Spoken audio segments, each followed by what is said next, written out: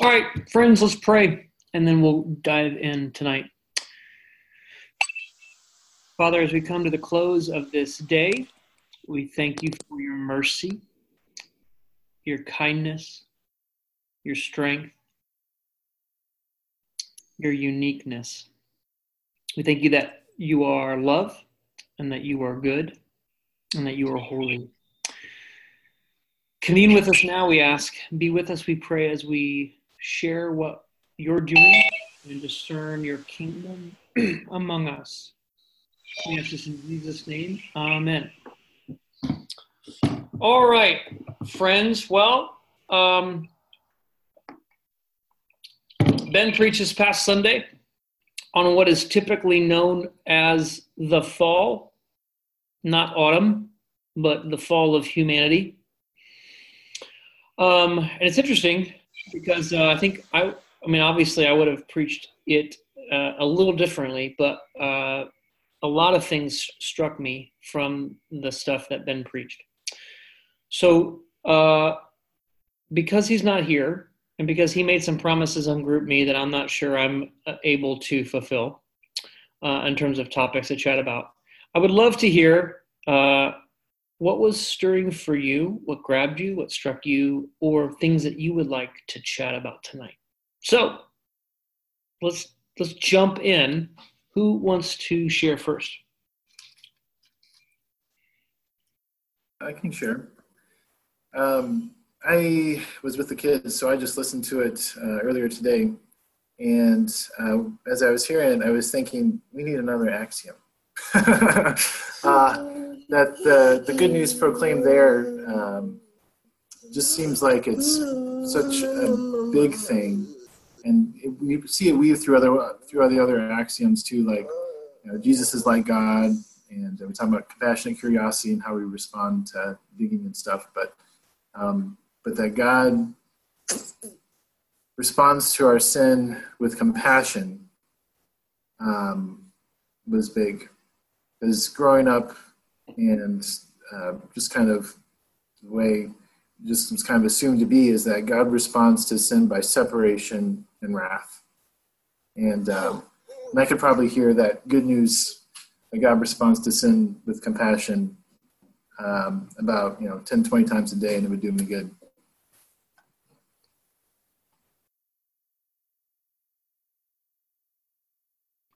Yes, Ryan. It's pretty amazing, isn't it? The rest of Genesis 3, which I'll be preaching on this Sunday, bears that out even more, what Ben proclaimed this past Sunday. I don't know if that struck anybody else, too. Definitely struck me in the sense that this is something that's been a major shift. I guess the thing you're talking about, Ryan, is meant to be encapsulated by God is like Jesus. And so what we see Jesus do is move towards sinners, unless they say they're without sin. Like the only reason he doesn't move towards people is when people say they don't need a doctor. Right? So it is meant to be encapsulated in that axiom, but I agree with you that there's something profound about that. This idea, though, that God cannot look upon sin, he's so holy he cannot look upon sin. You know where that comes from, don't you? Anybody know where that comes from?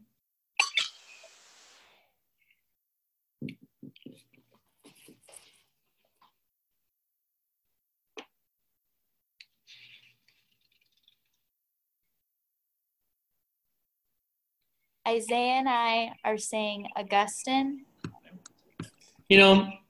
It's a good scapegoat. No. He's a good scapegoat for most of the things that are kind of wonky in Western Christianity. So typically Augustine is in the top 3.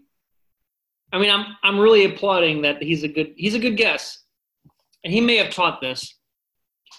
But my understanding is it didn't originate with him. It actually originates in the Old Testament. There's actually a verse that says this. And again, I'm glad we have our Old Testament expert. on the line here. I'm looking for the actual verse and reference. I'm pretty sure. Here it is, Habakkuk chapter 1,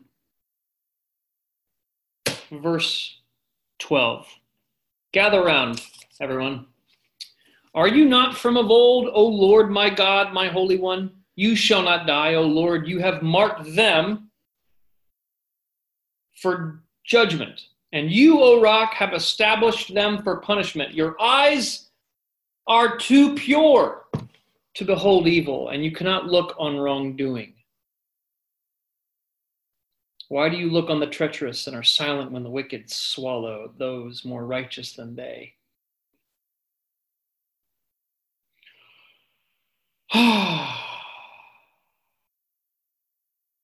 So there's this verse in Habakkuk where we get this idea from.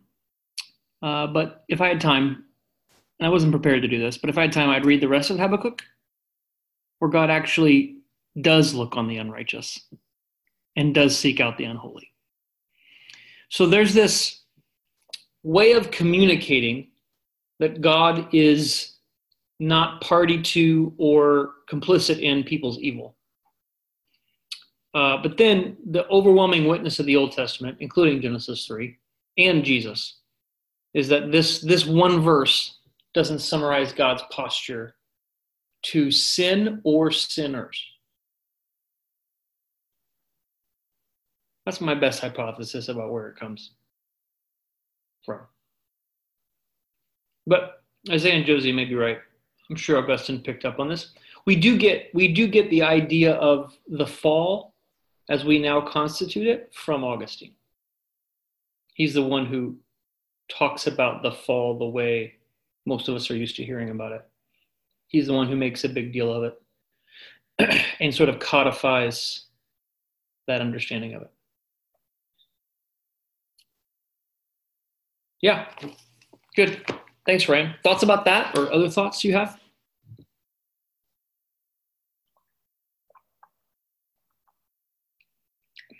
How does Augustine get all the power and say about what we think and believe? Oh boy, Becky. That's a long conversation.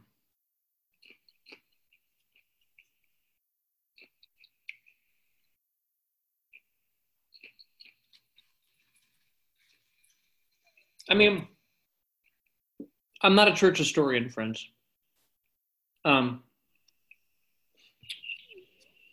there's a couple things at play there that occur to me. One is that Augustine is one of the first church fathers post-Constantine. And so there is a sense in which the state now is an extension of the church. And so he gets greater sort of hearing and gravitas and capital among the Roman Empire. And so his writings become sort of official documents, whereas before it's sort of the minority report. It becomes the majority report with Augustine. And then I may be getting this wrong, but I think Augustine, before he became a believer, was a Manichaean lawyer. And so you can look up Manichaeans. They have some interesting beliefs. But a lot of Augustine's influence on Christianity is picked up by one of the greatest theologians of all time, John Calvin. John Calvin makes use of Augustinian thought. They're both lawyers, so they both kind of have they both bring out the motif of law and law court and God as judge in their theology because it resonates with their conceptual world.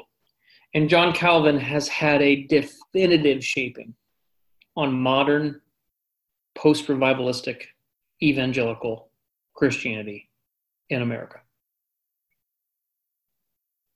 Probably John Calvin, Jonathan Edwards, George Whitefield. Those three, the big guns. And all three of them made a lot of use of Augustine. So those would be the two things that occur to me, Becky. There's probably better or other reasons too. I don't know if anybody else has thoughts about that. Oh, I would say too that that Augustine is just fits really well with the modern American mind, or just the modern Western mind, because for him, it's very individual driven. Like when you read him, like his confessions is just like his own personal inner prayer journey towards God. It just really fits well with sort of like a Western individualistic mindset. Yeah. And I don't know if we get our inward turn, like sort of our sense that like the way we find God is by looking within us, right? It's like a very evangelical sort of way of thinking about the world, perhaps. But from him, or if we share it from some common source, but that also fits, I would say, too. So he fits nicely with how we already want to think about the world. Yeah. Those are good thoughts, Isaiah. I was being cheeky before about Augustine and blaming him. He's actually the best of Augustine is in like my top 3 church fathers, but the worst of Augustine is in the bottom 3 of my church fathers. So he's kind of all over the map for me. But yeah, that might be. I think that you may be onto something there, Isaiah. Yeah. Great, friends. Other thoughts or questions or things that you feel like the Lord is pressing upon you?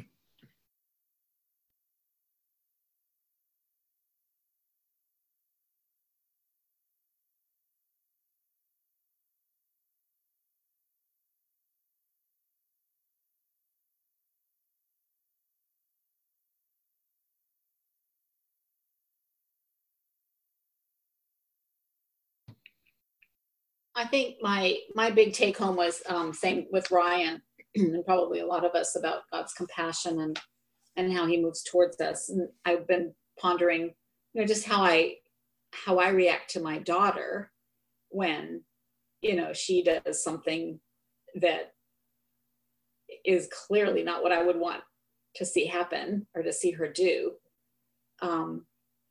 But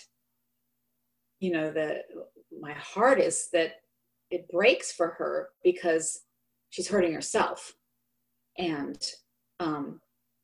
she's fracturing her inner self when she does these kinds of things. So that really helped me to sort of understand in a real world, like my world sense, about God's compassion. And then just also reflecting on, how I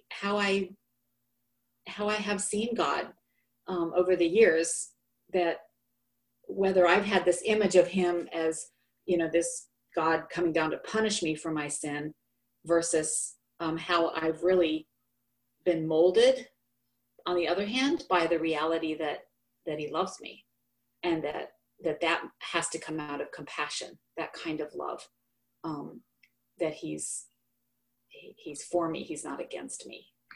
He wants to see me grow. He doesn't want to see me pushed off in the corner and wallow in my sin, which I think is a lot of what I've heard throughout my life. Yes.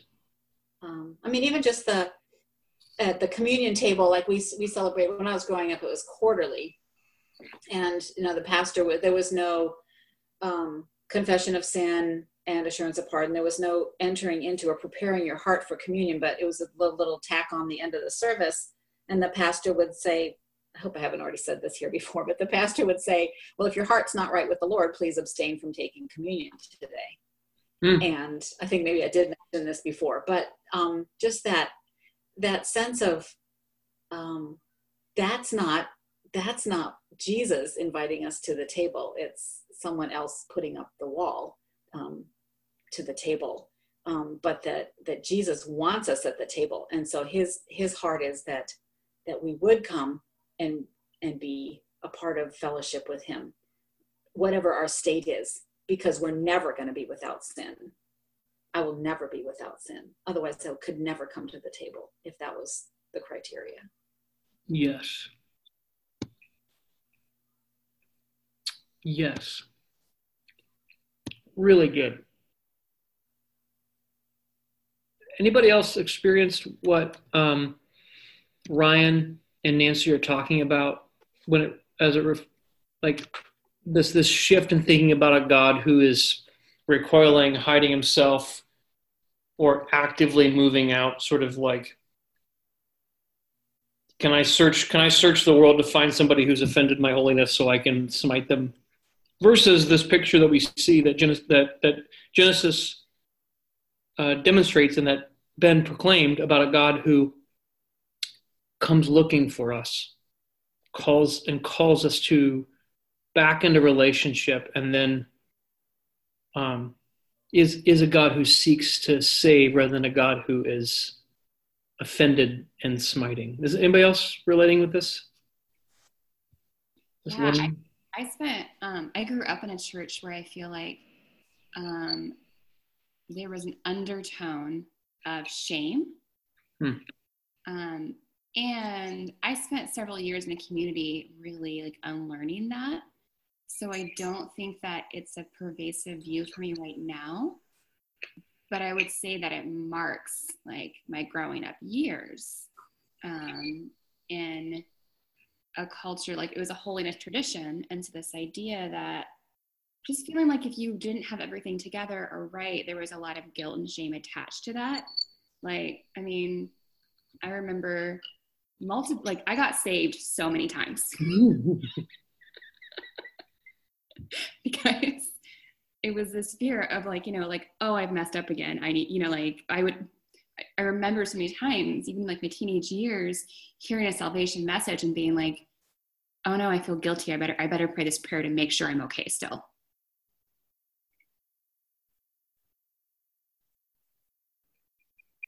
Yes. Yeah, and so I think this impulse comes from the right place. I think we've somehow bought into the lie that if we accumulate and leverage the same shame that Adam and Eve felt after they sinned, if we heap that on ourselves more, then we will somehow attain the holiness that our shame tells us we don't have.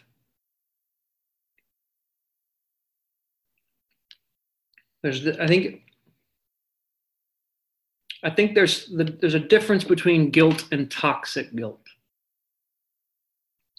There's a difference between, I think, shame and toxic shame. I'm less clear about shame and toxic shame, to be honest. But I'm pretty clear about guilt and toxic guilt in terms of how to delineate between the two.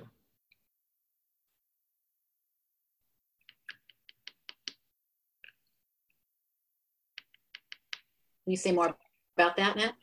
About what? I could say more about anything, anytime. Everything. You can say more about everything. Well, about, how if we heap enough shame on ourselves, so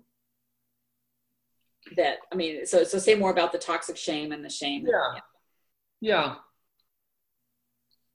Well, I think the caricature of it is, this is how I know I've really repented. I have made myself feel awful for what I've done. Right? And I've taken these verses about a hard-hearted nation that commits atrocities and either doesn't blink an eye or calls it good, that tells them to put on sackcloth and ashes and wail.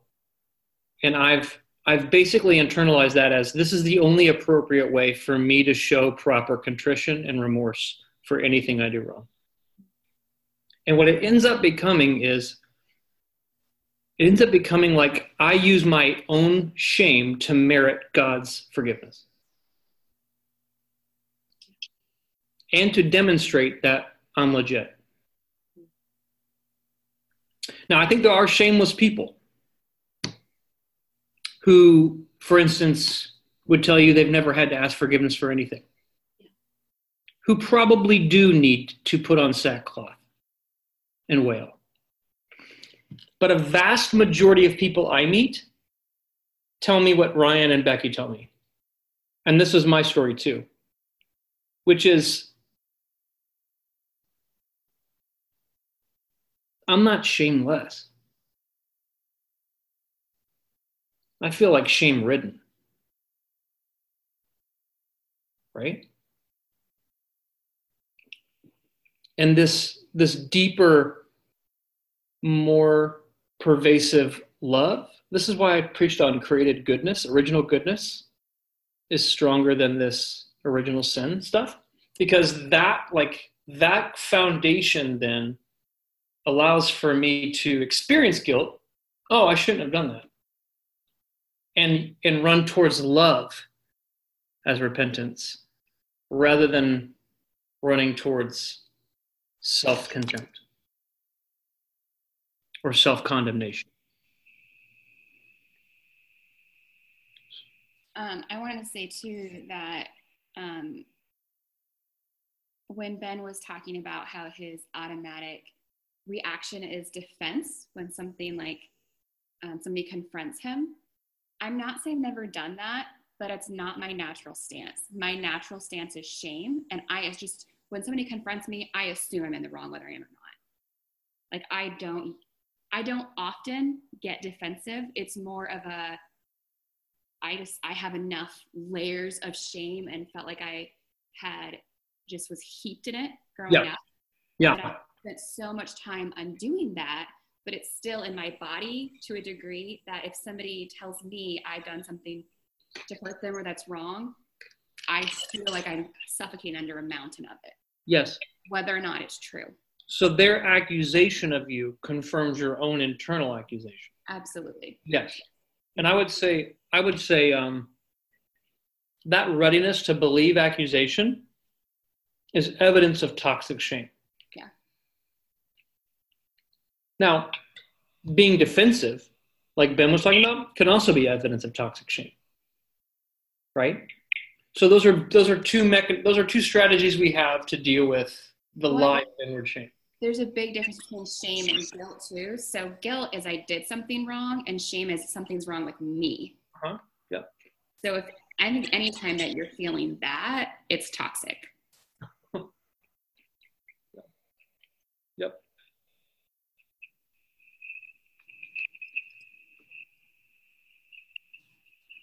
Yes. Although this is where I'm unclear about this, and this is sort of a rabbit trail.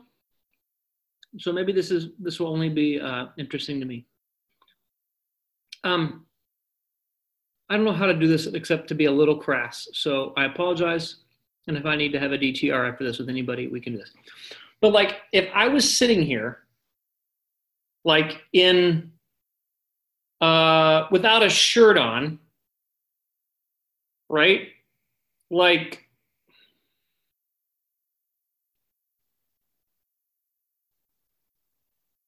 I don't know, doing something we would consider inappropriate, right? And I felt no shame about it.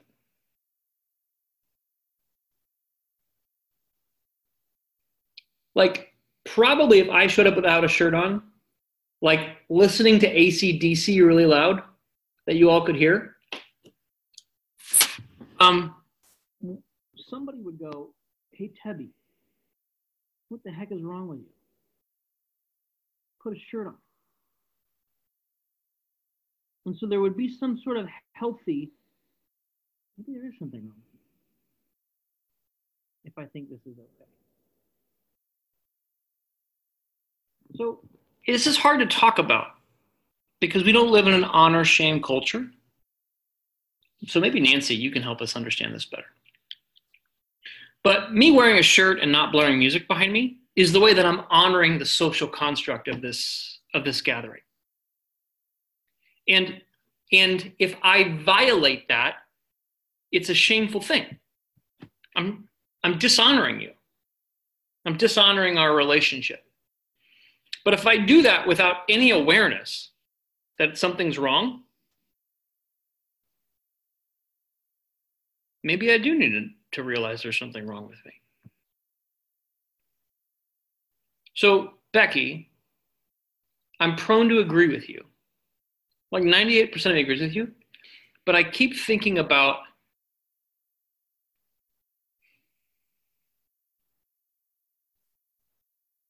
there are people who don't know there's something wrong with them, and they cause devastation in the world.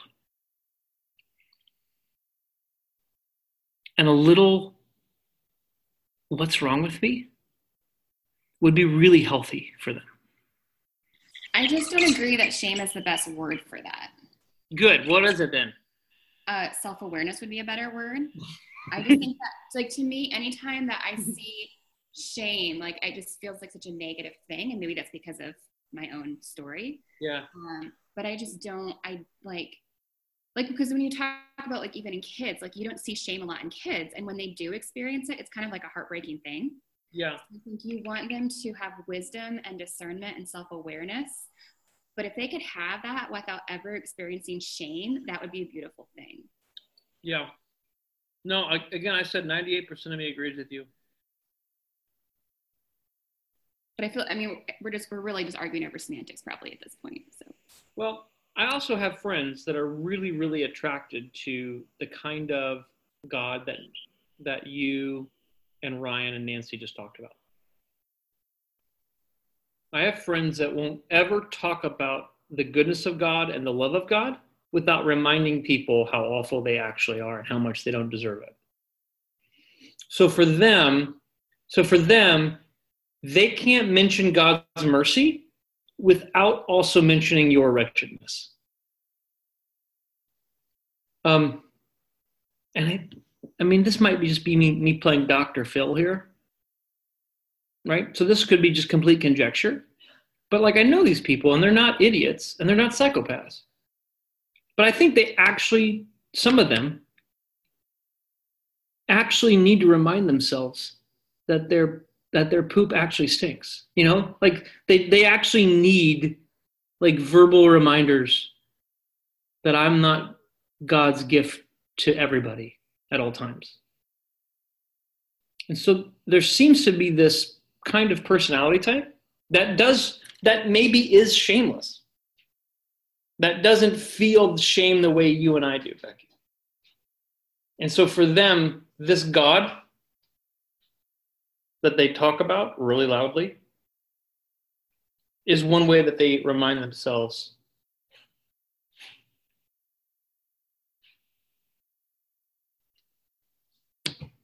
of it. I don't know why else it appeals to them, to be frankly honest.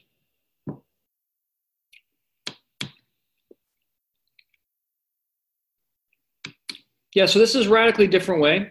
Like, in our DNA groups, we're going to get to talking about how God deals with us in grace and truth. And we see that in Genesis 3 here. It is amazing when we look at this and we hold up these narratives we've adopted in the church, how it just doesn't fit. We just don't see God doing it. And it's striking to me. It's challenging, it's striking.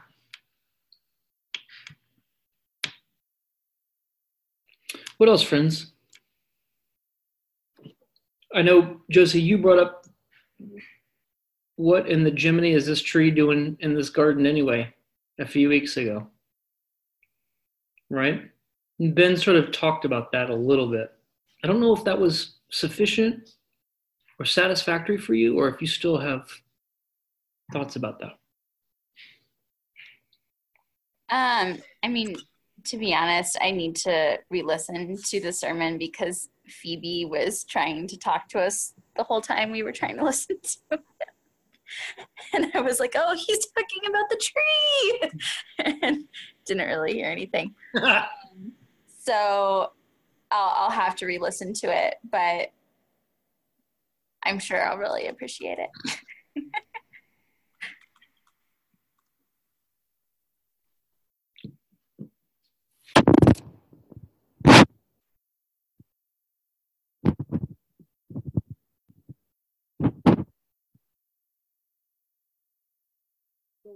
Strikes me. I will say though, Matt, I think, thinking of the whole mindset that maybe many of us have adopted on, okay, I always have to talk about God's wrath in addition to mercy, right? Or how I'm like nothing.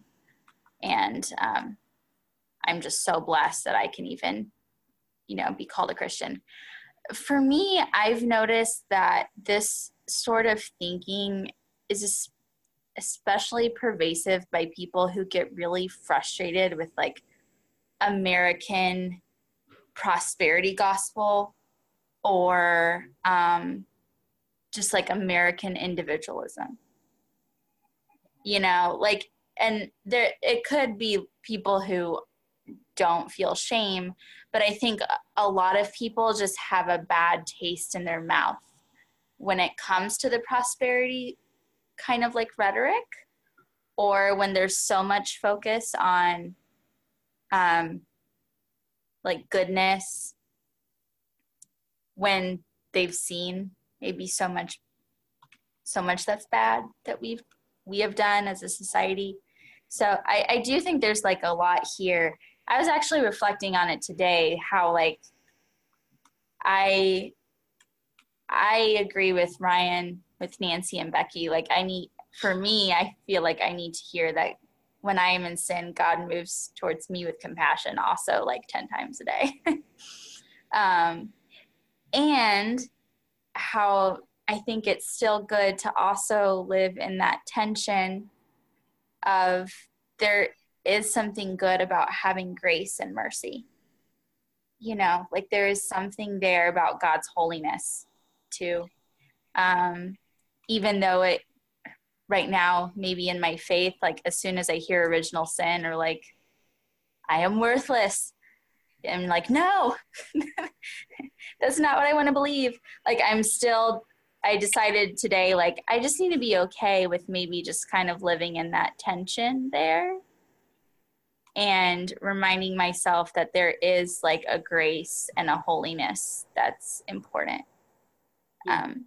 So anyway, I don't mean to ramble, but yeah, just something I was reflecting on today. Yeah. Yeah. Thank you, Josie. That's good. Yeah.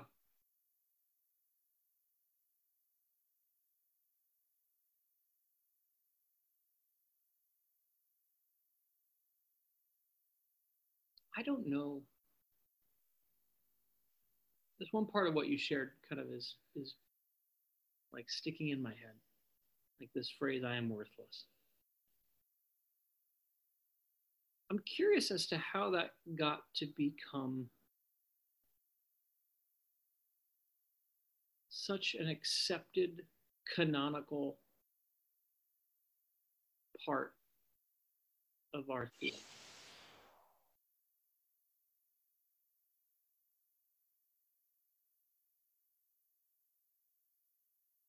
We don't even question it. It just seems faithful. I don't know, but it's stupid and it sucks. Well, I will say that I agree with you, Becky. And like, I if we're as worthless as we say we are, like, what is God doing? Why is he wasting his time? Why is he giving us all these mixed signals? You're made in my image. You're my treasured possession. You're my beloved. I've washed you. I want to nourish and cherish you. Like, I've staked my sort of kingdom agenda on you participating in my grace. Like, it just seems to me it's such a lousy way to describe who we are.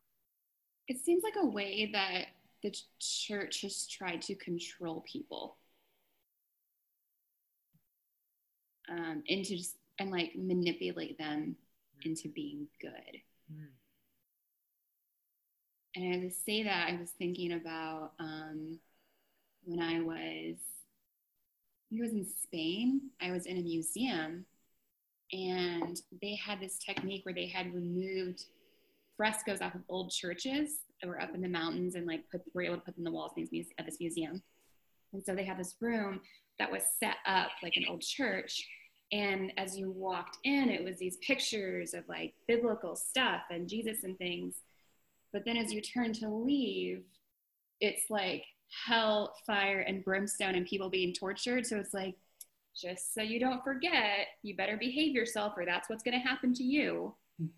And I feel like that's like that it's that same issue. Like that's what we're doing to people still. Sure. Yeah. Can I say something? Get in here, Joel. Get in.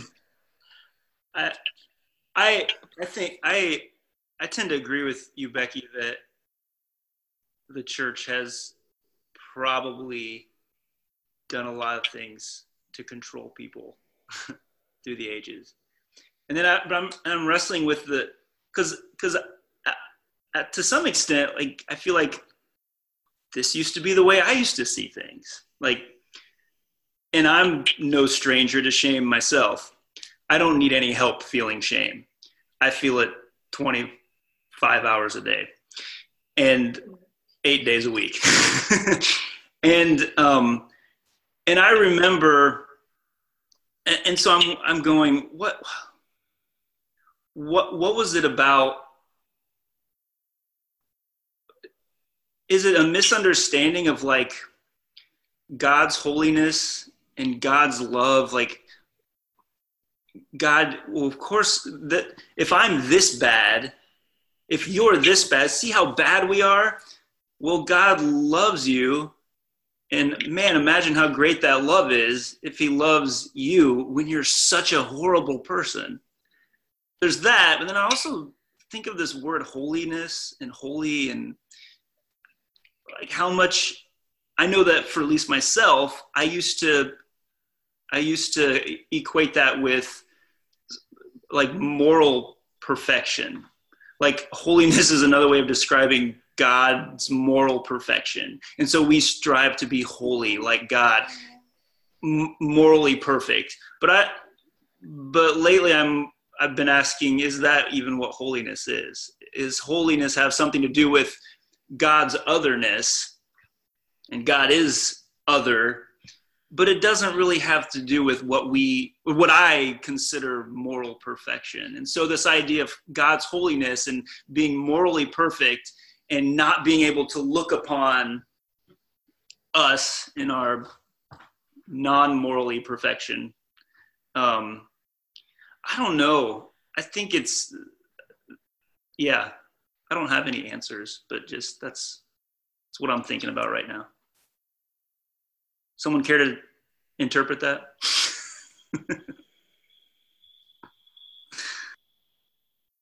Yeah, ma'am.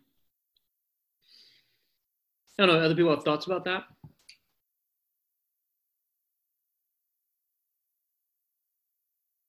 I mean, I've got thoughts, but Andrea, go. I do, but I'm swimming in like 3 different waters in my head, so it might be easier. Like, I'd almost rather hear what you have to say, and then maybe I can like figure out how to organize what's going on in my head. That's okay. Sure. I mean, we could talk about this for weeks, buddy. Here's what immediately occurs to me. We don't know the first thing about God's love. Because if we did, we'd have no confusion about what makes God so holy.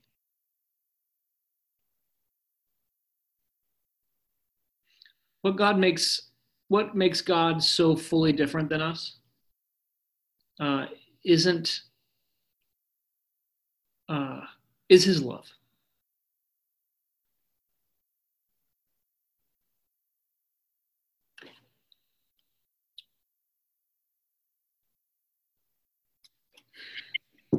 But that's not typically how we talk about holiness. Yeah. No. And so we could get into a really esoteric discussion about how classical theology was influenced by Euripides and the Greek Platonists. And there's these ideals about who God must be. He must be perfect and unchanging. And how there's parts of this that are like true. But then what happens if we read God through a Platonistic Greek philosophy of who God must be, then everything God is revealed to be in Jesus is nonsensical. And so holiness becomes this perfect ideal, this pristine perfection, rather than who Jesus revealed holiness to be. So we have people who are more concerned with being whatever this ideal of holiness is than actually being like Jesus.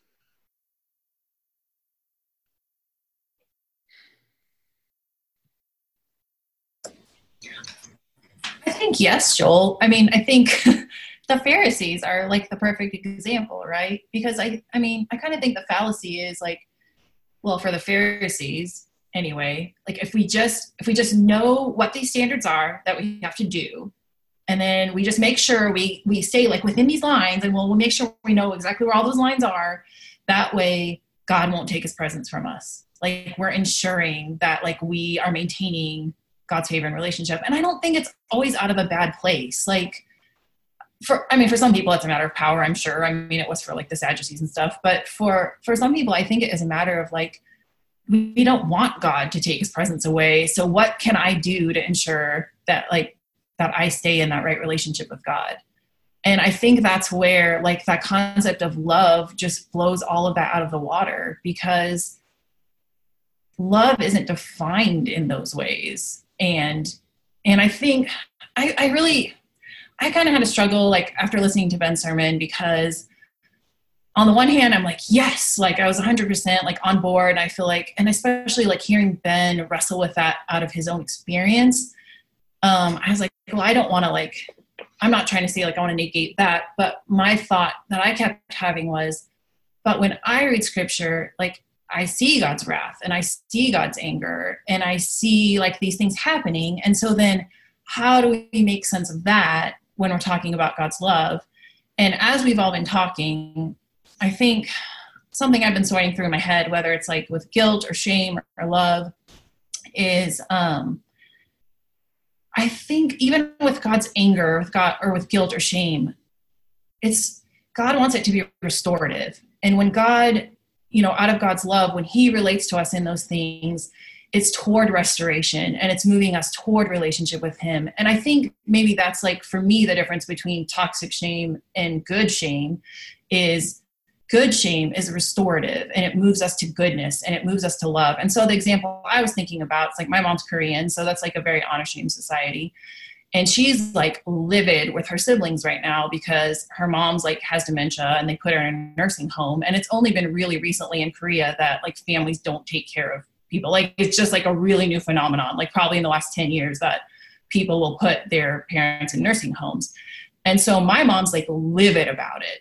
And I think in her head, she would never describe it this way. But from like me standing back and looking, I think she's like, do you have no shame that you would not take care of your own parent?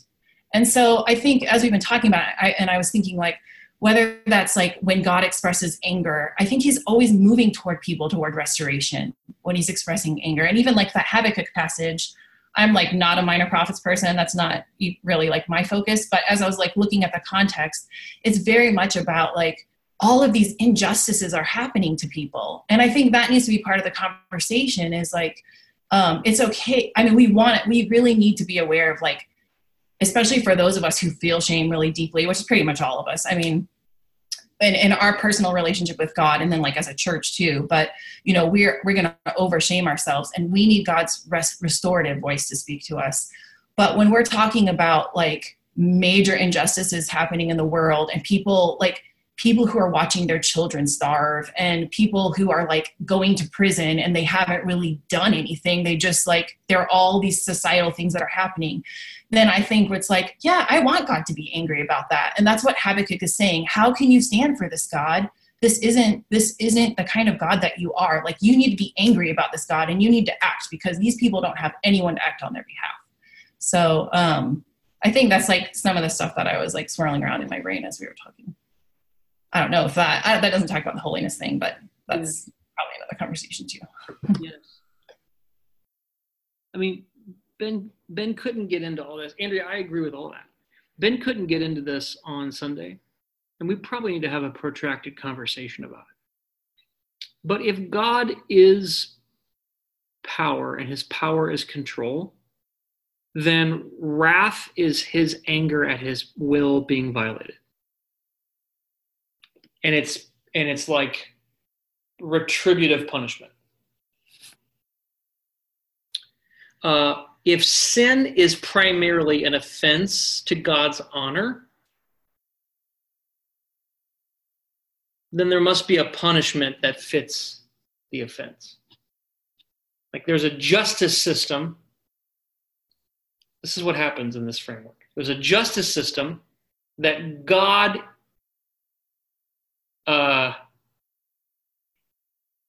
has to participate in. And we hear this with like God's justice must be satisfied. Well, who's God? What justice is hanging over God, right? There's this weird kind of thing that happens. But if God's love is his power,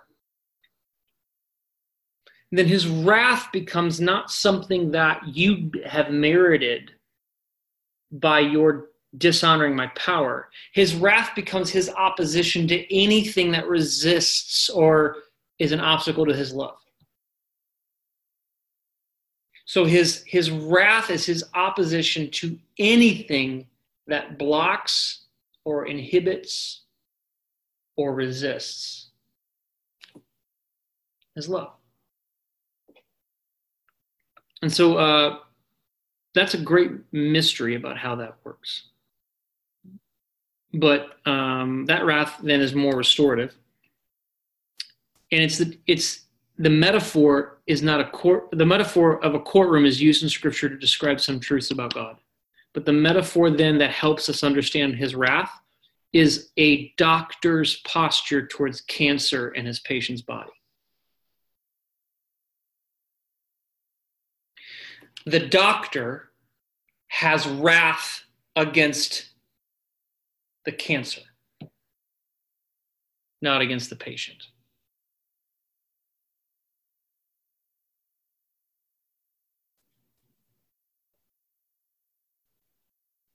Just to play devil's advocate, because I think I haven't done a lot of thinking about these frameworks.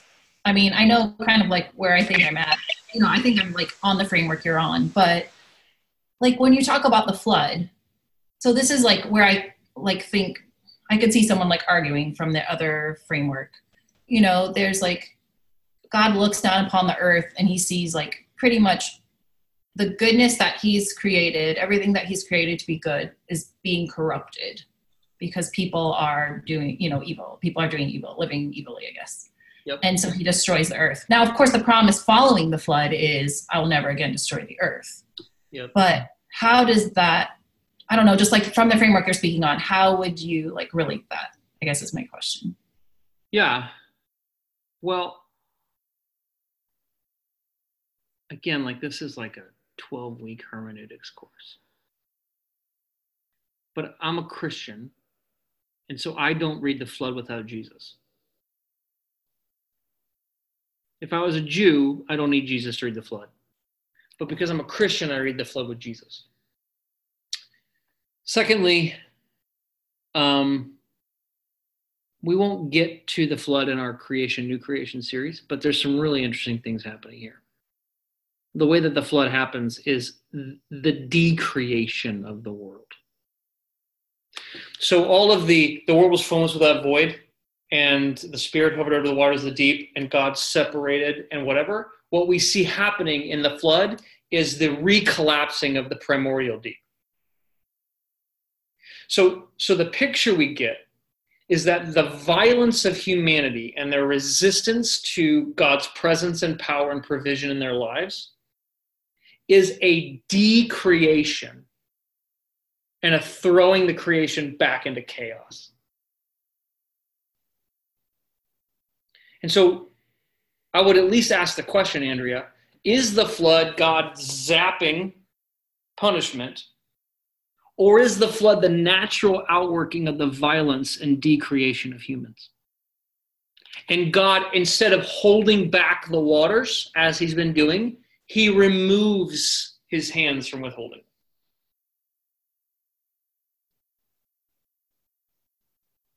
Like we have a very, this could be,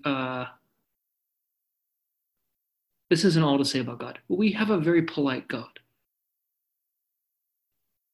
Meaning, in many ways, he respects sort of the violence and the will of people. And so, there's moments when he acts, but there's moments when he withdraws.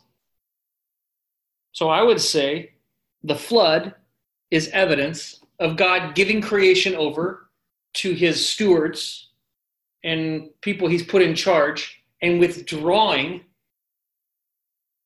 his divine sort of creational power to hold things at bay. And what we see is basically the world going back in the primordial deep and God bringing a new people through, saving them into a new place under a renewed covenant. So I guess my question that I was getting at is, how does that relate to maybe like how you were saying, like if we see God as operating out of love, and maybe this actually gets into more of the endings that we're going to be getting into talking about, like through the series. But I guess just that, like, I don't know, maybe I would just say judging, just as like a convenient way to describe it. I definitely. I don't know, maybe it's not, or letting people be, but then sometimes God love, I don't know if you get what I'm saying. Like, I do. And how do we, And this is where our definition of love is too puny to understand. Like when we talk about, so I think the Eastern Church has ways that provoke our imagination to help us understand this better. Because they talk about love as being a red hot river of fire from the heart of God. And some people experience that as purification, and some people experience that as burning, depending upon their relationship to it. Right? And so, like, when Deacon was 4 and I was teaching him how to build fires, we were talking about this. Like, if you honor fire and you treat it with respect, it will give you warmth and light and enjoyment. But if you don't honor fire and you don't treat it with respect, it will hurt you and burn you and could kill you.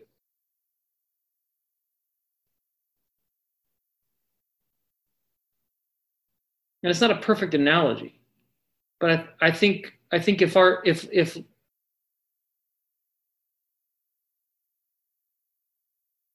I think we do a disservice to what God's, like, the power of God's love, if we don't understand that our relationship to it matters.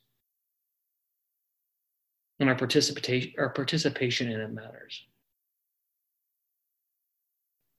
I also think too that whoever wrote Genesis 6 had a veil over their eyes. I think there are multiple authors, so just go right. Go that. Right. Whomever wrote it, they saw through a glass darkly. They got glimpses and images of who God is. I'm a Christian, and the New Testament teaches that, so I'm bound to believe that. So I think it takes hard work to read something like the flood through the lens of Jesus, and it's not something that I can do in 10 minutes. It's something the church needs to do. We need to do that work together. And I think, we are going to talk about things like wrath and judgment and the endings, because I just want to be clear. Ben and proclaiming good news isn't like defining wrath and judgment for us on last Sunday. Like, both Ben and I believe in wrath and judgment. It's just,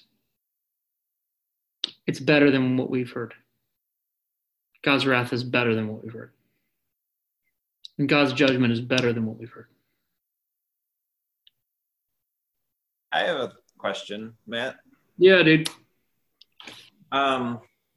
It's about your doctor analogy. Sure. I really like the doctor analogy, and I have for some time in a lot of ways. Like it connects to one of my favorite metaphors for the Eucharist, which is as the medicine of immortality, which Yes. is one of my favorite ways to think about the Eucharist. Yes. But I think one thing that's always been difficult for me, and obviously no metaphor is perfect, right? Yes. But it seems like the doctor analogy really rests on this idea that, like, you know, cancer within your body, we don't really, maybe this isn't right, but we really see that as being different from who we are, you know? Like, a doctor who's upset at cancer within you, it's like, that cancer, I guess, is me, but it also feels like a foreign object to me, I guess.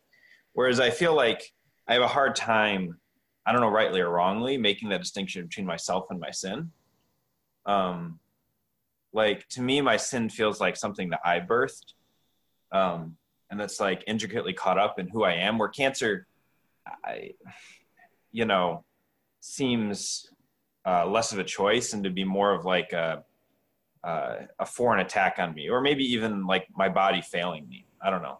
It's complicated, right? I think I'm asking questions both about the nature of the relation of cancer to us and of sin to us. But Yeah. I don't know. I have a hard time separating. In my head, when I hear the doctor analogy, it's like, oh, God's not mad at you; He's just mad at your sin, right? Like, I have a hard time separating myself and my sin, I guess. Like, it feels like, man, am I not? How am I different than my sin, right? Like, they feel so connected, I guess. Yes. And this isn't an intellectual thing. This is more of like an emotional confession, right? Like, emotionally, like, I just feel like me and my sin are like not the same thing, but we're also not separate. We're also not different things. Yeah. Yeah. I hear you. I use cancer as an analogy. In the past, I've used poison. In the past, I've used the analogy that instead of getting cancer, we've drank poison, which does change a little bit of the agency thing, right? I didn't choose cancer. I'm not actively multiplying cancer in my body, but I did choose to drink poison. Right.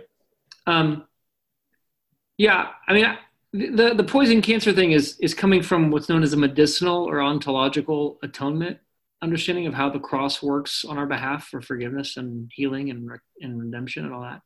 Yeah. And it has really strong church father sort of attestation. Maybe we could talk about this at some point. I don't think it's the only way of seeing Christ's work in us, but I think it's a helpful way for us to conceive of wrath and judgment that is able to separate the sin and the person. I see Jesus having great love and wrath against sin, and and disease and death. And it's only when people repeatedly choose to do what you're describing, Isaiah, identify with it, that he resorts to basically the woes. Woe are you? What do you mean by identify with it? Because I feel like I don't know if this is right, but I feel like the way I've been taught is that it's right to identify with your sin, right? Like, it's like a way of taking responsibility. Like, if I were to do something wrong perpetually, as is often the case, and I was like, oh, that's not me though. That's not me. Yeah. It doesn't matter that I, keep screwing my coworkers over. Like, it's just not who I am. Yeah. I feel like, at least the way I was brought up was to be like, no, like, it's time you looked yourself in the mirror and they're like, no, that's who you are, Isaiah. Like, it doesn't have to define you, but it's still like who you are right now. Like, yeah. Yeah.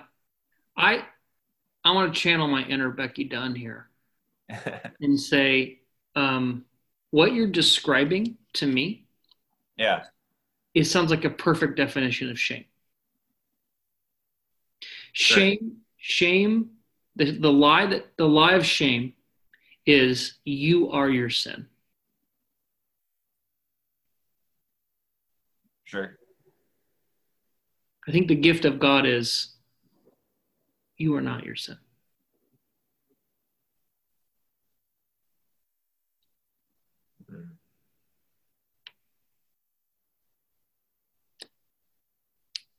Like, I have a hard time, like I hear that and maybe it's just my, the way I've been brought up resistant to it. Right. But like, I have a very like integrated understanding of what it means to be human, in the sense that like, I'm not, I think we and our bodies it's really hard to separate who we are from our bodies. And so like, like if I've taught myself over time to treat people in a certain way, over time, like that's just become my instincts, or if I've been taught by somebody else, like I get that it doesn't define me, but it's like, but no, like physically, like hardwired in my circuits, like my brain is wired to be that way. Like, and it feels right to acknowledge that. Does that make sense? Sure. Like, yeah, I think it's different. It's different. What you just described, I heard as me confessing my sin versus me identifying with my sin. I think I don't know. In my head, it's both. Like, I am my body, in so many ways. Yeah. Yeah. Yeah. I just keep thinking of all those times in scripture where Jesus says, what do you want? I want to get well. All right, then. Take up your mat and go home. Yeah. And there's this immediate trust. I am who you say I am. I'm not my polio. Or I'm not my paralysis. Like there's this immediate responding to the availability of a new identity that Jesus declares over people. Yeah. And I definitely think that we have amazing capacity for change, for sure. Yeah. Guys, this is a fascinating conversation. It's very only tangentially related to the great sermon Ben preached last week. But Ben, let this be a lesson to you. When the cat's away, the mice are going to play. I expected nothing different. I do apologize to all of you for not being able to come. I had a pastoral appointment that went long, but anyway. Yes. But I'm eager to listen to this recording now. I don't know what happened, but it sounds really interesting. Yep, you'll just have to listen. Okay. I'm not sure what that means. We'll see where it goes. Just some funny business. We got to preach about the flood, apparently. The flood? Oh, Yep. Shoot. The flood. We were not planning to preach about the flood. I know. Some other time. All right. We'll work it in. No, this has been great, you guys. Really good. Hopefully not too in the clouds for everybody. These are great questions. We got to make sure we talk about wrath and judgment during new creation, Ben, and how it all fits in there. Yeah.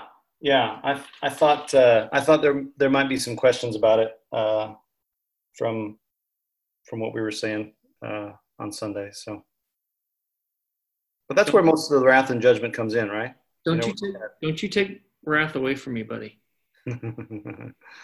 All right, everybody. Thanks for showing up tonight. Thanks for bringing your great questions, your good pushback. It's really healthy.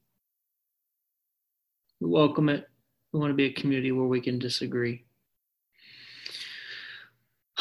We'll see you all Sunday. Everybody sleep well.